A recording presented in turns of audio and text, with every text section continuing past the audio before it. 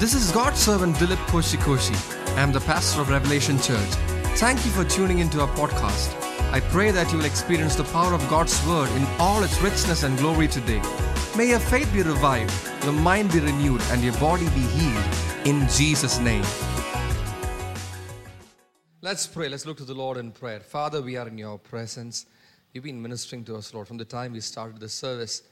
Lord, we cannot deny that your presence is here.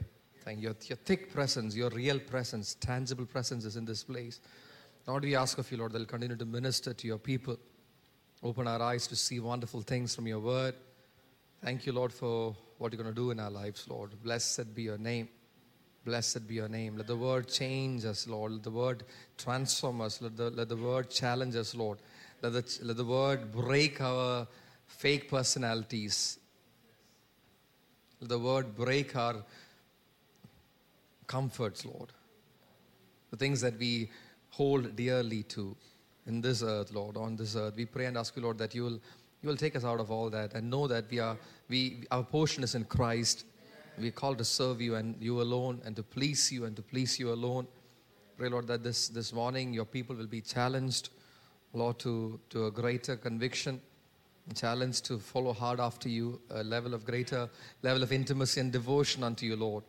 May your name be lifted up in our midst, Lord, even as we look into your word. Jesus be exalted. Thank you, Papa. Have your way. In Jesus' name we pray. Amen. Amen. Hallelujah. All right, we've been looking into the area of giving. Say giving. Say giving. Oh, say giving. I hope by now giving has become an integral part of your life, an exciting part of your lifestyle. You've made giving, you've changed the priorities now, and giving has moved up. Amen. The list of priorities in your life. I hope that's the case. And I'm already experiencing great miracles personally. Great miracles personally on how the Lord is bringing breakthrough, even as we are standing on this word and looking into this word. And I'm hearing testimonies, amazing testimonies of how God is sustaining and God is coming through, proving His word. Amen. So I want to encourage you, keep going. Tell your neighbor, keep going. Keep going. We got to go deeper. So last time I showed you from the Word of God what must be the purpose behind all our labor. The one purpose behind the work that we undertake, the profession that we take in life, so that we will have something to share with those who have need. That's what the Bible says. The Bible makes it very, very on the face. There's no mincing words. This is the reason that you must work. If you're working, if you're earning, the reason is that you will have something to share with those who have need. And there's an incredible perspective to have in life. In fact, every Christian home, listen to this, every Christian home must impart this principle to the next generation. Now, even as they are encouraged to pursue their godly dreams and aspirations, which God gives them, you must bless them. You must impart this principle in their lives. You are working. You're gonna do what you're gonna do for the sake of blessing others. Are you with me? Now you got to emphasize this in our homes, and do not put in your child egoism. Do not put in your child self-seeking nature. Do not impart onto your child a selfish nature, because that's what the world is doing. And the world is imparting, these are the kind of, I don't even want to say values, but these are the kind of things that the world is trying to impart on our children. It's all about the self. It's all about pleasing the self. It's all about yourself. It's all about you being happy and your future and your dreams and your plans and your entertainment and your welfare. Why are you bothered about? Why are you taking so much time planning for your own self? Because the Lord has plans for you. Plans to prosper you and not to harm you. The Lord has made plans for you. Man, we have to quit planning.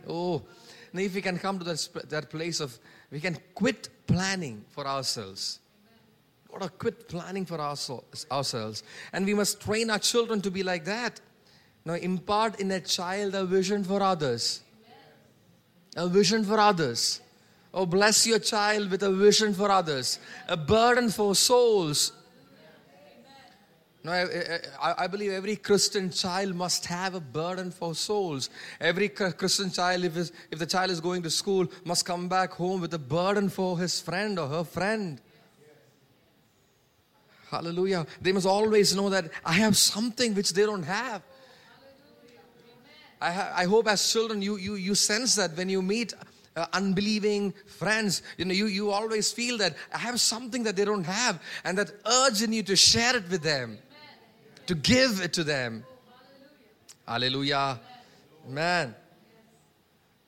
Now, Ephesians chapter 4 and verse 20. Let's look at the scripture one more time. He who steals must steal no longer, but rather he must labor, performing with his own hands what is good, so that he will have something to share with one who has need. Something to share with one who has need. Now, I bless you with a sensitiveness or sensitivity. That's the right word. I bless you with a sensitivity towards the need of other people, the needs of other people. Now, the intent of all our labor must be to bless. We must always seek, as a Christian, you must always seek the good of others. If you're a Christian, your number one motive in life must be to seek the good of the other person. The world must be able to recognize us as Christians. You know how? Because we are different in the way we pursue life. We are different in our drive, in our pursuit in life. It's different. Our drive is to be a blessing unto others. Your drive must be to be a blessing unto others. If you're so consumed by what you call as your vision, which is all about you, your dreams, your future, your aspirations, your plans, your money, your well-being, your family. If it's all about you, if your life is all about you all the time, symptoms are that you are following a demonic agenda in life, and you call that a vision from God. I beg to differ. Ephesians chapter 4 verse 30. And do not grieve the Holy Spirit. In the same passage, talking about blessing others, you ought to labor with the intent of blessing others so that you can give something to those who have a need. And then 3 verses down, we read, do not grieve the Holy Spirit, by whom you were sealed for the day of redemption. Let all bitterness, wrath, anger, clamor, and evil speaking be put away from you with all malice. And be what? And be what? Do not grieve the Holy Spirit, but be kind. Say, be kind. Your kindness to your fellow being, that's right. Be kind to one another, tender-hearted. Say, tender-hearted. Oh, I bless you with tender heart towards one another. You must have a tenderness towards one another. Kind to one another, tender-hearted, forgiving each other, just as God in Christ also has forgiven you. It's all in the same passage. Otherwise, you'll grieve the Holy Spirit. If you're not blessing, if you're not kind, if you're not tender-hearted, if you're not forgiving, you're grieving the Holy Spirit. And do not grieve the Holy Spirit. If your vision does not involve a decreasing of yourself and an increasing of Christ, if your vision does not involve a gradual decreasing of yourself and an increasing of Christ, there is something wrong with that vision. Now, when you say I'm following my vision, and it's not about increasing Christ in you, but it's all about increasing yourself, your name, your popularity. It's not profiting the kingdom of God. There's something wrong about that. Hallelujah. Don't pursue a godless vision. Listen to this. The mark of true blessedness. You know what it is? The mark of true blessedness is a vision for others. The mark of true blessedness is a vision. You have a burning vision for the world. You have a burning vision for a land. You have a burning vision for a community. You have a burning vision for a people. That is true blessedness. Because you have come to a place where you're not bothered about yourself. You're so blessed. You're not bothered about anything in life. You're so blessed. You're so rich. You're so full. You don't have any botherations in life concerning your own life. And you have a vision. You carry a burden for souls. You carry a burden for nations and churches and communities. That's a mark of true blessedness. And when God called Abraham in Genesis chapter 12, let's go there if you can. Genesis chapter 12, He said, I will bless you and make your name great. I will bless you and make your name great. Now we would have loved to put a full stop there. A good place to stop. Oh wow, that's good. That's enough. I will bless you and make your name great. Hallelujah, amen. Let's stop it right there. But God did not stop it there. He said, I will bless you and I will make your name great and you shall be a blessing. Hallelujah. You shall be a blessing. When God blessed Abraham, God did not just see Abraham and Sarah and Isaac. God saw the nations of this world. God saw humanity. God saw the Gentile world. Can you believe that?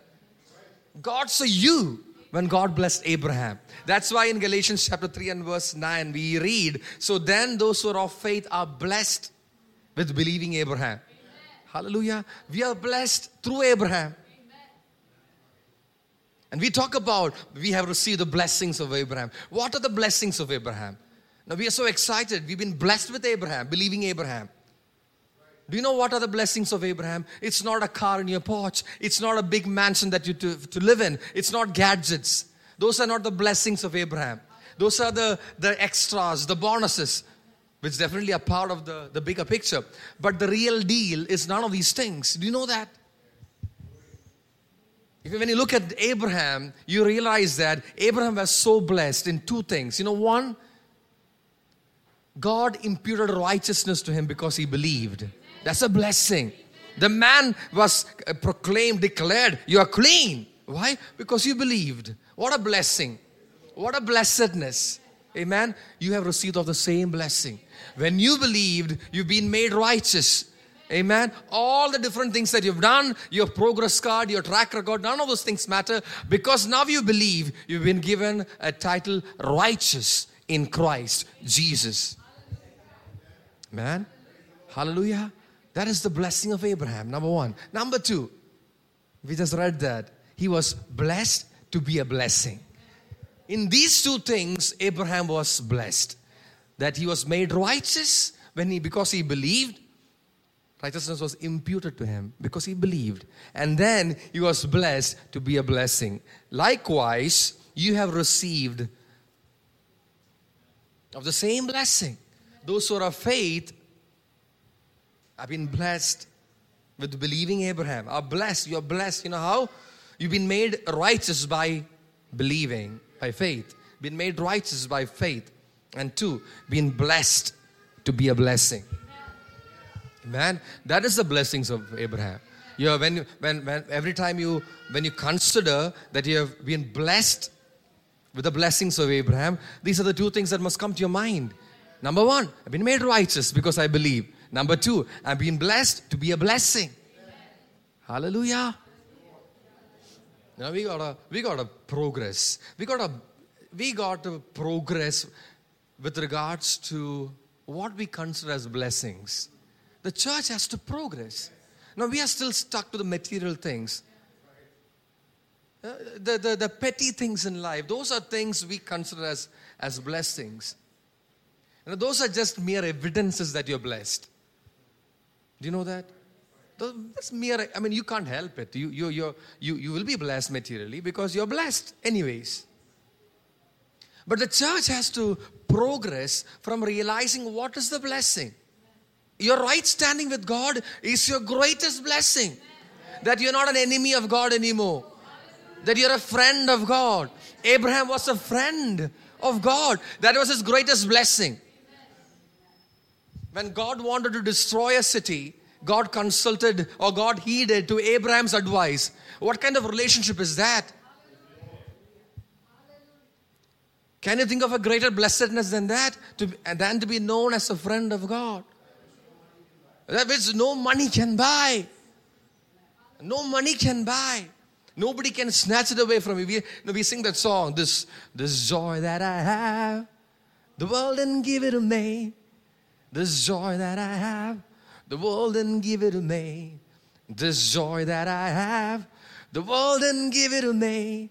The world didn't give it and the world can't take it away. That's the greatest blessing that you and I have.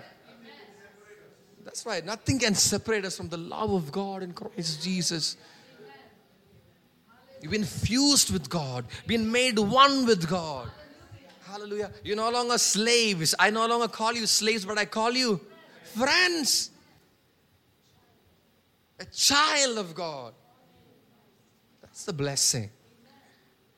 And because you're blessed, the other day, I think somebody forwarded this to me. Yeah, somebody forwarded this to me. The fact that the Saudi ruler decided to bless all the players with a Rolls Royce. Is that true? I don't know. I didn't verify that. It's true? Okay. So he decided to bless all the players with the Rolls Royce. Why? Because in the first match, they defeated my favorite team. Yeah. I didn't quite like what he did. But anyways, that's what he did. And so this person was saying, so that's a standard of an earthly king. The standard of the earthly king is, he will give a Rolls Royce. But you must understand, the standard with which God wants to bless you, and it cannot even be compared to a Rolls Royce. You are the friend of this God. No eye has seen, no ear has heard, no has entered the heart of man what God has prepared for those who love Him. And those who are, that's right, chariots of fire, streets of gold. You better get a vision of what God is doing.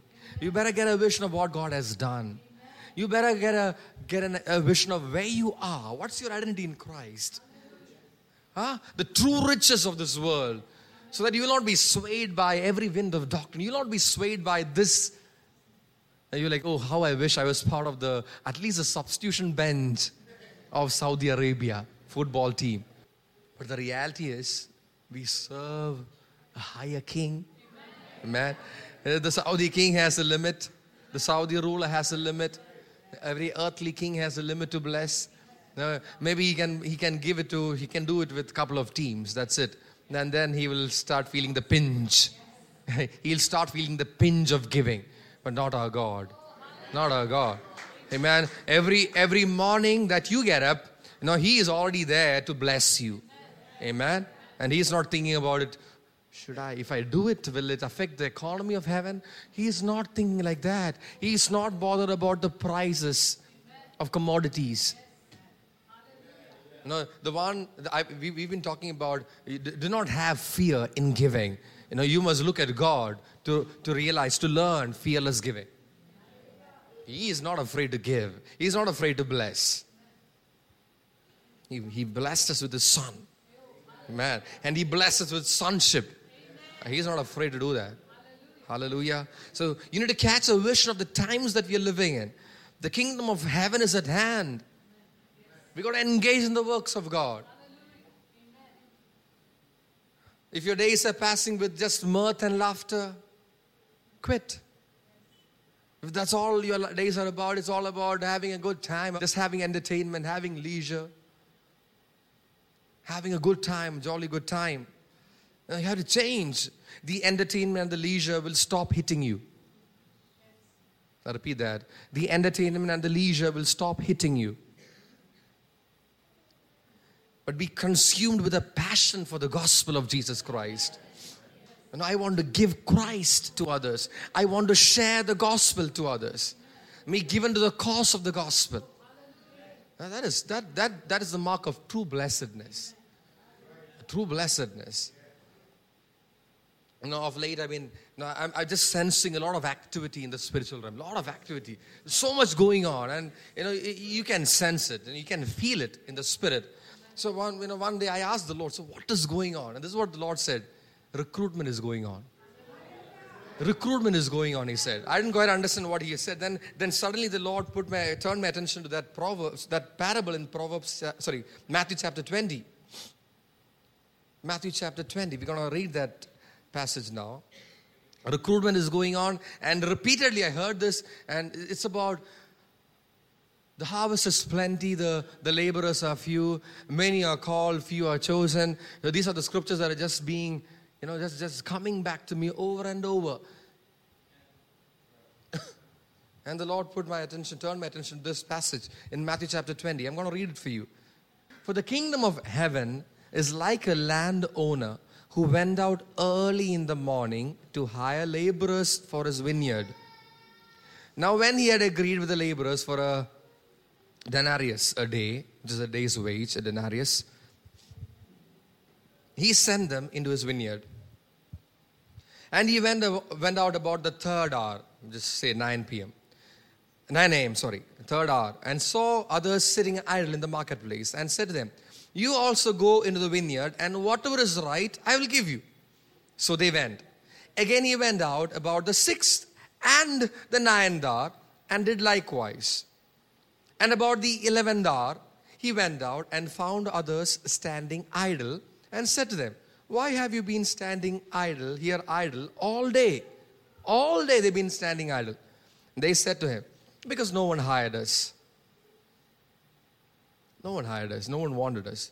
And he said to them, you also go into the vineyard, and whatever is right, you will receive.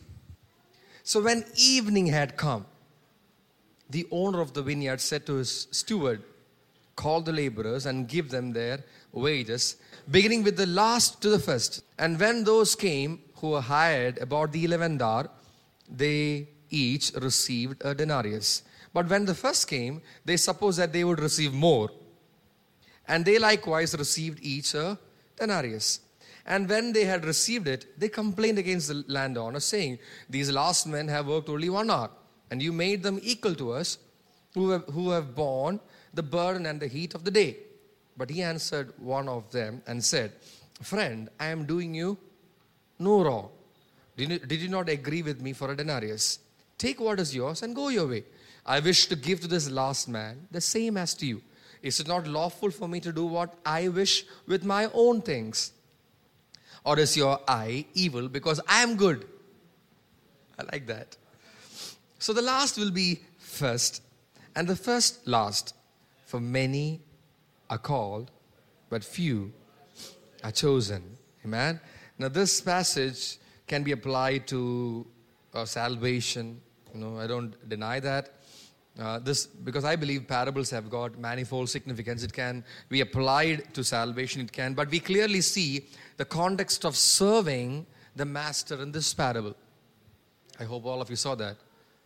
So if you were to give a title, you would probably give it like the landowner and the laborers, or something like that.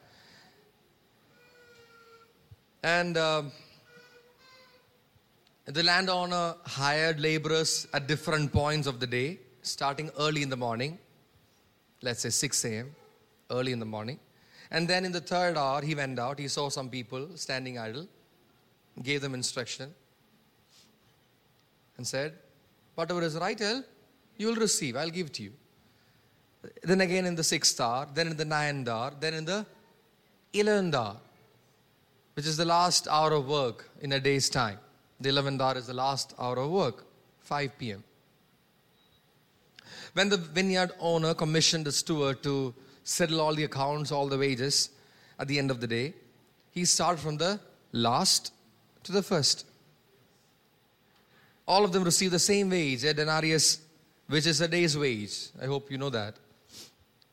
So the parable underlines the goodness of the landowner in giving the same wage to everyone who worked in his vineyard, irrespective of the time they joined. Whether they joined at the third hour, the first hour, the third hour, the 6th hour, or the 9th hour, or the 11th hour, because they worked in his vineyard, he just decided to give them 1 day's wage. What is that? It's a goodness. That's a goodness of the master. Amen. And I believe right now, as I minister to you, I believe an 11th hour recruitment is happening. An 11th hour recruitment is happening. And see, God is not looking at smartness. God is not looking at skill. Now God, like that landowner, he went out and he saw some people just standing idle. In the eyes of the world, good for nothing. Leftovers. They didn't fit any job description. They were not recruited by any recruiting agency. No company had any interest in them. They were standing idle all day long. When the landowner asked them, why are you standing idle? Why have you been standing idle all day long? They said, because no one hired us. And the landowner said, okay, come, work in my vineyard. And whatever is right, you will receive. God is looking for people without any other agenda. God is looking for people without any other. If you don't have anything else to do, you are the right person. When God comes around recruiting, He is looking for people who don't have anything else to do. And then when the recruitment happened, they joined in without negotiating with the master. When you make yourself available to embracing God's agenda without asking questions, you are counted worthy of His service. Amen. He came around, he saw some people doing nothing. Say, doing nothing. And then the landowner said, okay, you're recruited. Go work in my vineyard. The only thing that he wanted to hear from them was, yes, we are ready. That's right. His calling, the value is His calling. They didn't even bother how much are you going to pay us? What are we going to get in return? So let's discuss the salary package. Let's discuss the perks. Let's discuss the compensatory leaves. They didn't discuss any of those things because they didn't have anything else to do in life. If you're that person who doesn't have anything else to do in life, and if you're that person who's ready to embrace the call of God without asking questions, you are the right candidate for the 11th hour recruitment. Because the Holy Spirit is looking for loyalty and selflessness in ministry. And these are the only two things that He wants. Loyalty. If you're going to come in my vineyard, you better stay in my vineyard. And selflessness. For those who would simply trust Him. When He says, whatever is right, you shall receive. Amen. Now, I'm telling you, that requires tremendous amount of faith in the person who called. Now, one fine day, if one person comes and says, come, we can work. No discussion about salary. Whatever is right, I'll give you. Now, you got to trust in the word of that person to go and work in his vineyard. But if your mind is full of calculation, but what about the salary? When will you pay me? How much will I get? Now, you cannot do the work of the Lord with a lot of calculations going on in your mind. Oh, the Lord is helping somebody this morning. I believe the Lord is really helping you to settle in, to be arrested in this regard. You cannot do the work of the Lord with a lot of calculations going on in your mind. And you're not going to enjoy this if you're going to do that. The end time ministry or the 11th hour ministry is all about willingness to serve. It's all about willingness to serve. And trust the Master with the rest. Whatever is right, you shall receive. Trust Him with that. There is another parable in Luke chapter 14 which has got a similar tone. You know, that can also be applied to salvation, but the truth of the matter is, okay, listen to this. Let me break it down for you. The truth of the matter is, salvation and serving the Lord are not two different things. Okay, I'll wait for you to catch up on that. I said salvation, getting saved, and serving the Lord are not two different things. If you're saved, you are recruited. If you're saved, you better serve the Master. You're not saved to sit on a bus and go to heaven. You are saved to do the work of the Lord.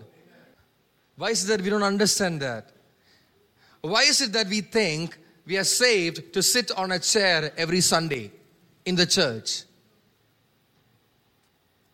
Why is it that we think like that? Who taught you that? Which Bible are you reading?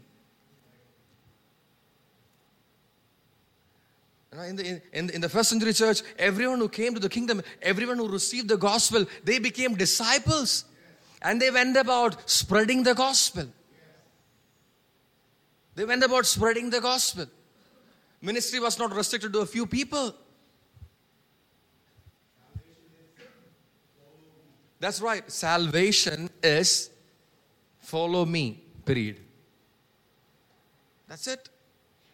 Salvation is resigning from what you want to do in life and saying yes to what God wants to do in life. And don't change it. Don't try to change it. You cannot change it. Don't deceive anybody. Don't deceive yourself into thinking that when you get saved, all you got to do is just sit somewhere and just, read the Bible and pray, get up in the morning, pray and go to sleep. No. If you're saved, you got to do the work of the Lord. If you're saved, you got to be a worker in the vineyard of the Lord. You got to be available for the Master's work.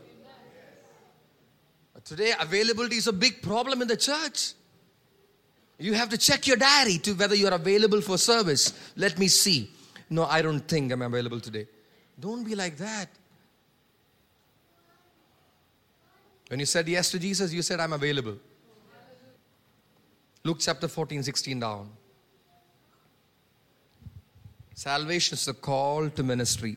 A saved person cannot refrain from preaching the gospel. A saved person, a saved born-again Christian cannot refrain from preaching the gospel. You have no excuse. Luke chapter 14, 16 down. And then he said to him, a certain man gave a great supper and invited many and sent his servant at supper time to say to those who are invited, come, for all things are now ready. Say ready. But they all, with one accord, began to make excuses. The first said to him, I have bought a piece of ground and I must go and see it. What a wonderful reason. I bought a piece of ground and I must go and see it. And I ask you to have me excused. And another said, I have bought 5 yoke of oxen and I'm going to test them. I ask you to have me excused. 5 yoke of your oxen. Still another said, I have married a wife and therefore I cannot come. So the servant came and reported these things to his master. Then the master of the house, being angry, say angry, said to his servant, go out quickly into the streets and lanes of the city and bring in here, say the poor, the maimed, the lame, and the blind. Hallelujah. This person who wants to invite people for a supper, he's not looking for the smart, the well-dressed, the educated. Amen. He's okay with the poor, the maimed, the lame, and the blind. Amen. Because he wants to fool the wisdom of this world. The foolish things, the base things he has chosen to put to shame. The wise things, the noble things, the weak things he has chosen to put to shame. The strong things. Amen. That's the God that we serve. Now you and I are called into the kingdom. You and I are called into ministry not because you are very smart, not because I am too smart, not because you look good, not because I have a lot of money, not because I have a lot of education. No. You and I are called by the mercies of God. Amen. The mercies of God, and you have the opportunity to partner with Him and say yes to Him. And He didn't mind us being poor. He didn't mind us being maimed. He didn't mind us being lame. And He didn't mind us being blind. And the servant said, Master, it is done as you commanded. And still there is room. Because the harvest is? See, the harvest is plenty. There is still room. There is still room.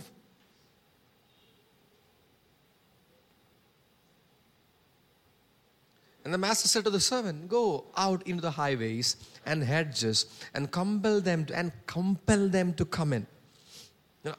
I wish for this church that you are people who will compel people to serve Christ. Now, when people come to visit me for prayer, let's say they are going to a new place of work, or they're joining for studies somewhere and they want to pray and be blessed, the Lord will put in my heart to remind them you're going as a missionary. I don't know how many of them will go out with, wow, that's a good revelation to have. But that's the reality. If you're a Christian, if you're a believer, you're a missionary for life. Whether you're a student, whether you're a businessman, whether you're a doctor or a teacher, you're a missionary. Compel them to come in, that my house may be filled. For I say to you, that none of those men who were invited shall taste my supper. Do not think for a moment that God is dependent on you because of your ability to accomplish something. Do not even think for a moment that God is dependent on you, on your ability, on your wisdom, on your smartness to accomplish something. God can, see this passage, this parable just reminds us that God can use anybody He wants. He can use the poor, He can use the maimed, He can use the lame and the blind. He can call the idle ones, not selected by anybody. Maybe no corporate wanted to hire you, but there's a corporate that is above every other corporate. There's an organization which is above every other organization. Amen. And the standard is, what is right you shall receive. God can use those we would think are incapacitated. When man look at a person and say, no, he's not fit for this. God's standard of recruiting is not based on, God looks at the muscles, the biceps. God looks at the marks. God looks at the progress card. God looks at the resume. God looks at your portfolio. No, God does not need to look at any of those. He already knows. He knows. He sees you just as you are. You might be wearing, the most premium brand that you can ever think of, but God can see you just as you are, naked. No pretense will work before Him. God can use anybody. Man, God can use anybody with a willing heart. Man, anybody who will dare tell Him, I am ready. Use me. Man, hallelujah. He is not worried about, okay, how is the blind man gonna do this? How is the man with stutter gonna lead a nation? He's not worried about that. That is not God's concern. Do you think that God is, how am I going to train this guy? I need to give him speech therapy. I need to probably make him undergo a surgery to correct his speech. No, God is not worried about it. He made you the way you are. Amen. He made you the way you are. Whether you're big or small or tall or short or fat or slim, none of these things matter to God. Whether you're fair or dark doesn't matter to God. Your willingness to serve Him is all that matters. Amen. God can use donkeys. God can use donkeys. God can use uncouth fishermen. God can use a shepherd boy. God can use the one who was thrown into a dungeon.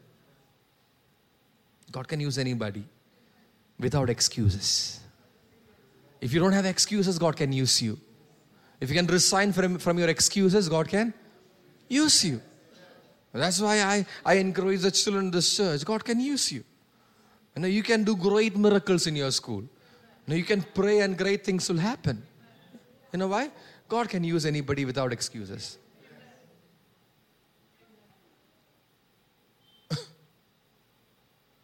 I want to encourage the church. This is a season of recruitment. And you're not going to be picked up for your brilliance, but for your willingness. You're not going to be used for your ability, but for your availability. Get rid of the excuses. Be willing to give. Be willing to share. In all your increase, set aside your time. In all your increase, set aside your resources. Set aside your money for the work of the gospel.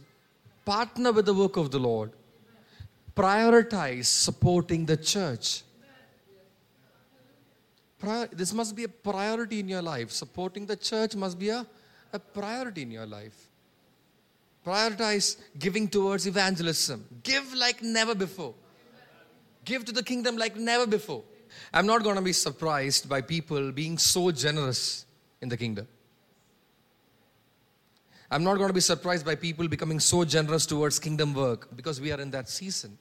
We are in that season where God is going to stir up the hearts of people. God's going to change people's mindsets. God's going to change people's rigid ideologies. He's going to break them, because He needs to recruit people who are willing.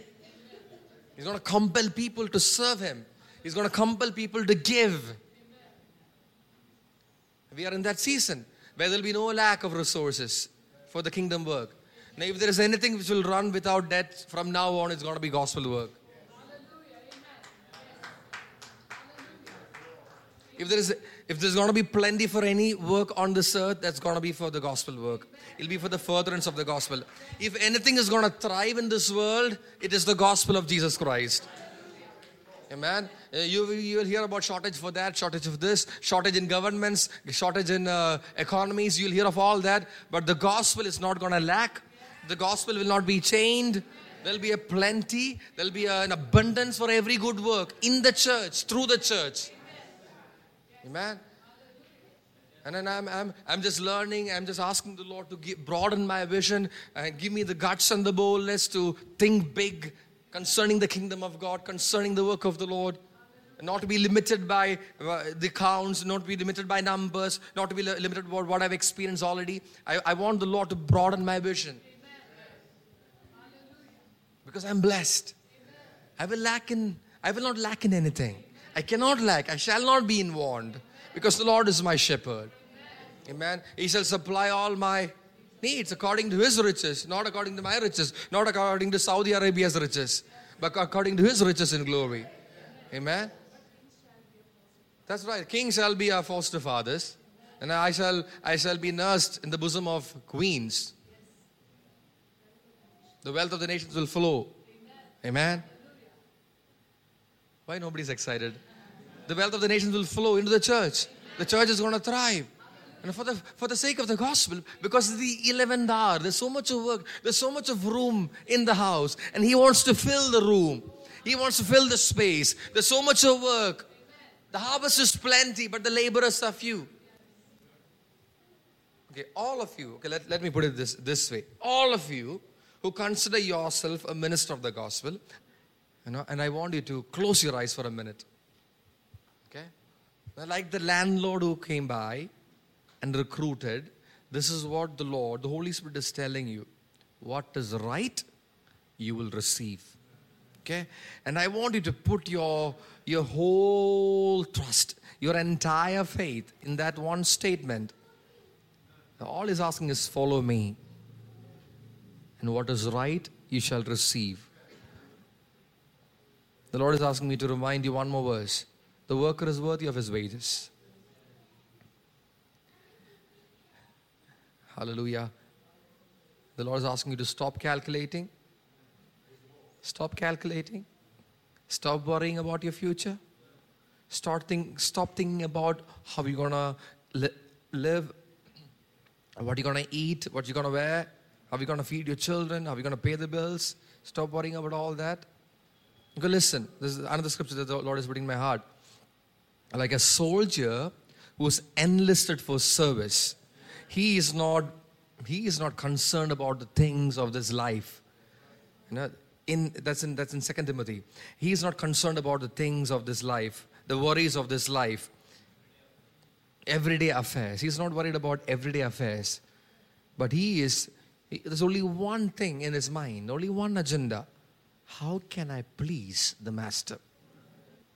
And I want you to envision, I want you to see this recruitment going on right now, even this morning. An end time recruitment, an 11th hour recruitment. An 11th hour recruitment. And the Lord is looking for those who are willing, those who are available, those who are selfless, those who don't have anything else to do in life, no other agenda in life, those who are free to serve the Lord, available at all times, not based on convenience, but based on devotion, based on love and passion for the Lord and passion for others. May the Lord change your perspective concerning ministry. May the Lord change your perspective concerning ministry. May the Lord make you a fearless servant. A fearless servant. Hallelujah. Man. Trust Him, trust Him, trust Him, trust Him, trust Him. We are in that season. Then that 11th hour recruitment is going on. And there's an urgency in heaven whether you know it or not. And He is looking for people who are willing to delete distractions. If He can delete distractions. Delete distractions. He is looking for people who are willing to unsubscribe from those things will stand in the way of you being able to serve God. Time waste. Unsubscribe from time waste. God is looking for people who are idle outside of gospel work. God is looking for people who are idle outside of gospel work. God is looking for people without excuses for the gospel. And I want to make a confession today. For those of you ever wondered about me, doesn't he have anything else to do in life? I want to put it on record. Official statement from me. I don't have anything else to do in life. This is the only thing I want to do in life. I've resigned from everything else so that I can please the Master. I've resigned from everything else so that I can be available to Jesus Christ. Amen. And I'm not even worried whether people will count what I do in life as something to be counted in life. Now, some people have that worry. I've seen parents have that worry about children. I'm talking about Christian parents having that worry about children. Children who are serving the Lord, they are worried whether the world will count what they do as something to do in life. I want to set you free, parents. And I want to set you free, youngsters. There is no greater thing to do in life than to serve Christ. There is nothing greater. And I would say it is better for you to be seen by God as an idle person outside of His work than to be a busy person outside of His work. And I would rather be a person who's very idle, inactive, passive, doing nothing outside of what God wants me to do. I'm absolutely happy. I'm content in life. And I don't mind people saying, he's just doing nothing. That's okay. Because in the eyes of heaven, there's urgency. There's a count happening. There's an accounting that's going on. There's an accounting that is going on. Whether it's the 11th hour ministry or the 9th hour ministry or the 6th hour ministry, the accounts in heaven says, He has worked for me. And the certificate says, well done, good and faithful servant. Man, that's what it says. Amen. And that's what we must desire to hear. And that's what we must desire to see. The end of all our labor. And do not be ashamed that you don't have anything else to do in life. Oh, somebody say amen. Oh, please say amen. And do not be ashamed that you don't have anything else to do in life.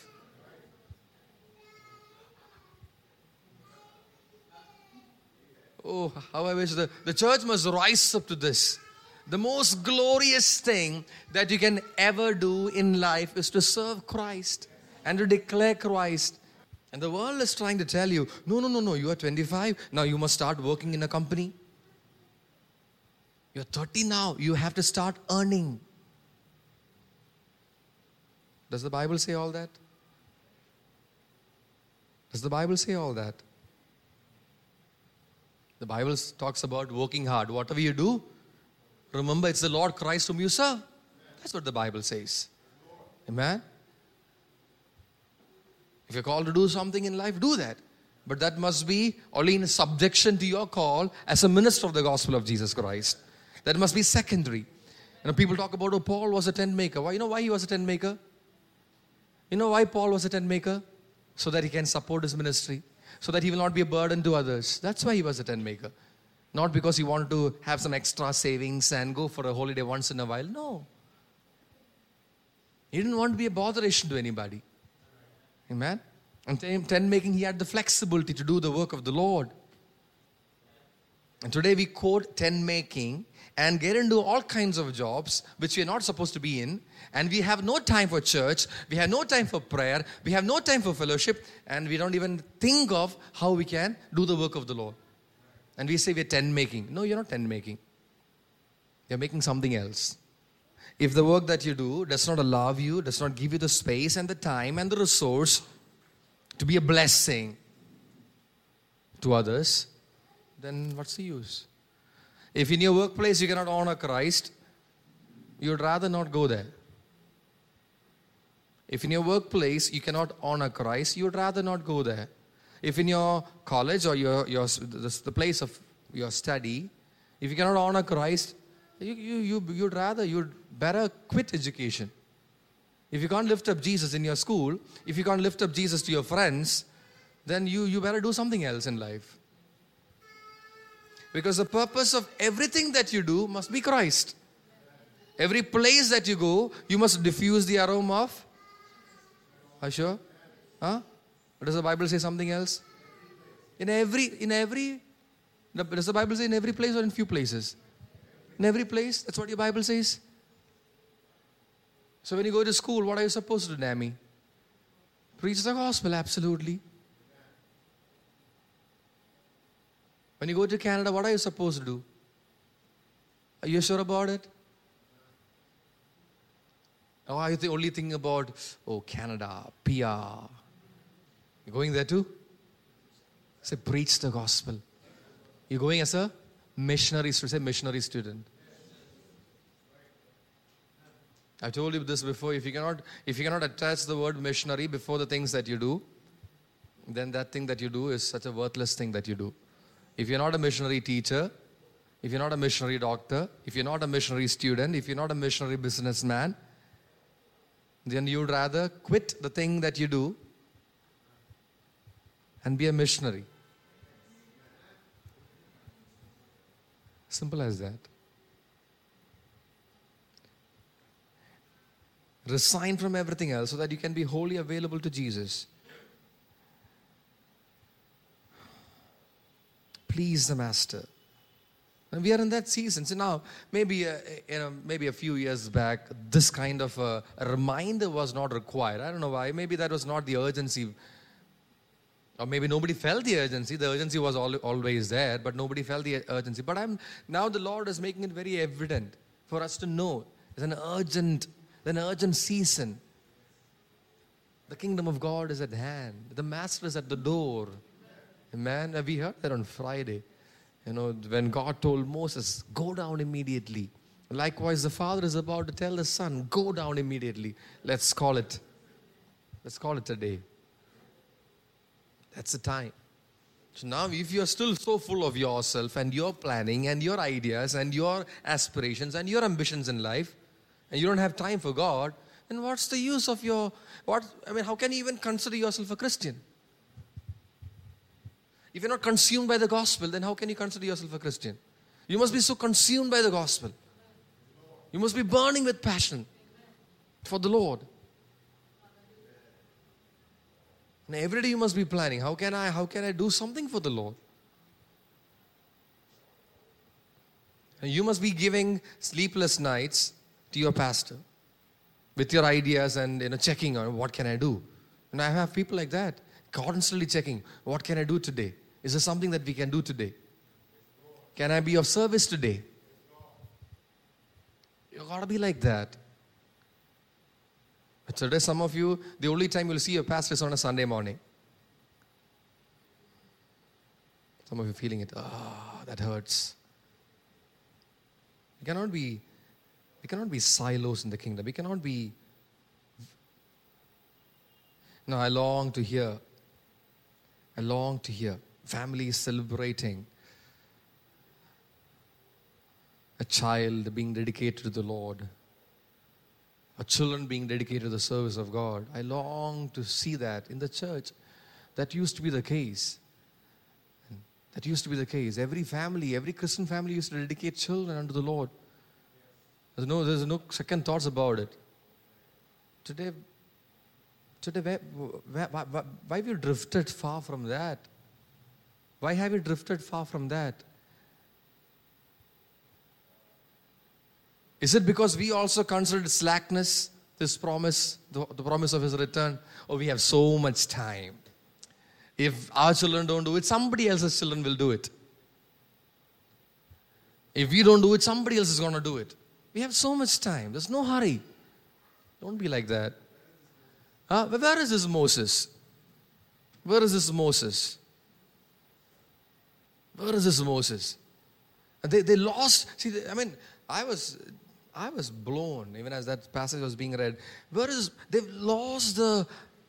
Moses became such a familiar person to them. Where is this Moses? The man God used to. God Himself said, He is the one. You are the one who brought this people out of Egypt. You are the man.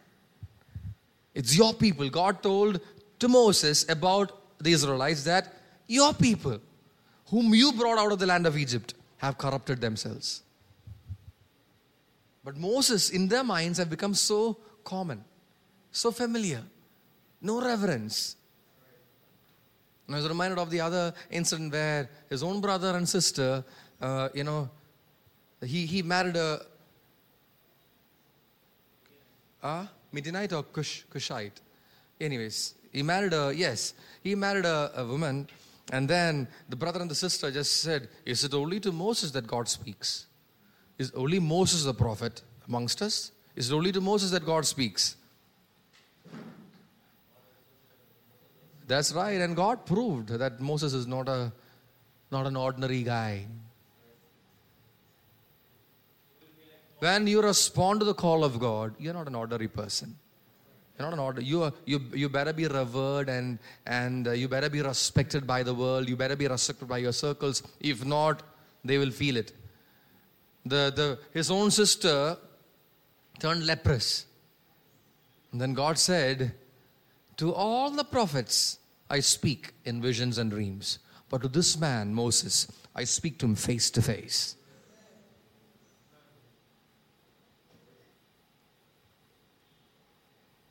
Man, you know what makes you who you are? It's the call of God. Man, Moses was a stammerer. The man who was so terrified that he ran away from the place that God wanted to use him. He quit. But when he responded to the call of God, God made him who he was, who he became. Amen. Hallelujah. You got to respond to the call of God. Your identity is in responding to the call of God. He shall make you fishers of men. He shall make you fishers of men. And He can make extraordinary beings out of you. But be available to Him. Be available to Him. Trust Him. Amen. Hallelujah. Go back to that parable. I want to encourage you to go back to that parable. I like the details. They were standing idle all day. And when they were asked, why you're standing idle? Why you've been standing idle all day? They said, because nobody hired us. And the exchange was, okay, go to the vineyard. Whatever is right, you shall receive. Those details, it must speak to you. Must speak to you. Man, be given to the service of God. Hallelujah. Be given to serving Christ. Have a passion to serve Jesus. Have a passion to serve Jesus. Be consumed by the gospel. Because we are in that season. When you are called, few are chosen. The harvest is plenty, the laborers are few. The word is few. Be counted in that few. The few who are counted as worthy to be laborers in the field. The few who are chosen. Amen. Respond. Respond to the call of God. The recruitment is going on. Man, you better be found. Better be found. In this 11th hour recruitment, you better be found, counted worthy. Amen. To enter into the vineyard of God. Let's pray. Father, thank you for this time. Thank you, Lord, that the call of God is so strong upon our lives. We cannot ignore it. We are without excuse. We cannot present excuses before you. Lord, we want to be available. Wherever you send us, we want to go. I hope you can pray with me like that. Wherever you send us, we want to go. Whatever you want us to do, we want to do. Prepare us. Show mercy to us, Lord. Prepare us. That your grace abound. Enable us for every good work. Teach us, Lord, your ways.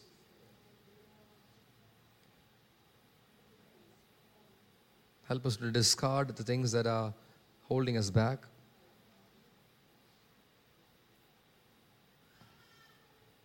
Help us to be available, to be available, to be available, to be available. Not based on our convenience. Help us to be bold to say we didn't have anything else to do. Not to be ashamed of that. But this is the one thing that we want to do in life. The one thing that we want to do in life is to be your servant. To be a bond servant. A bond servant of Christ. Useful for the master. For every good work. Help us to cleanse ourselves, Lord, from all filth, from all lust, from the things that are bogging us down, corrupting us, Lord. Cleanse us, Lord, by your word, that we may be useful in your house, that we may be a useful vessel in your house. Thank you, Jesus.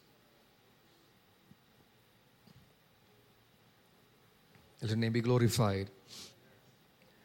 Thank you, Lord, that today you are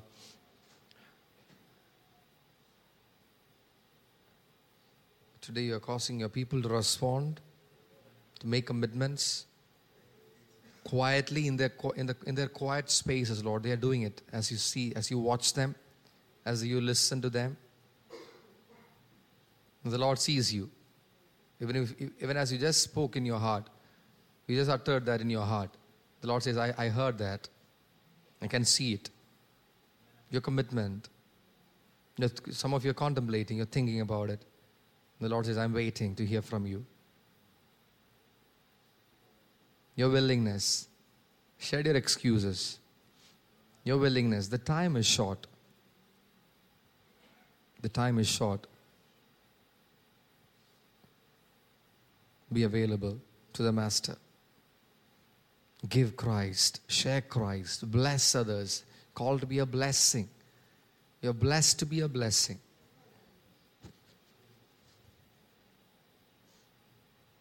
Thank you, Jesus.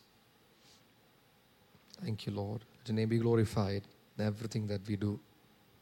Continue to minister to us, Lord. Speak to us. Give us clarity. Cause us to have strong convictions, Lord. Thank you, Jesus. Be lifted up in our lives. In Jesus' name we pray. Amen. Amen. Hello, this is Nisha Dilip Koshi. I'm sure this podcast has blessed you.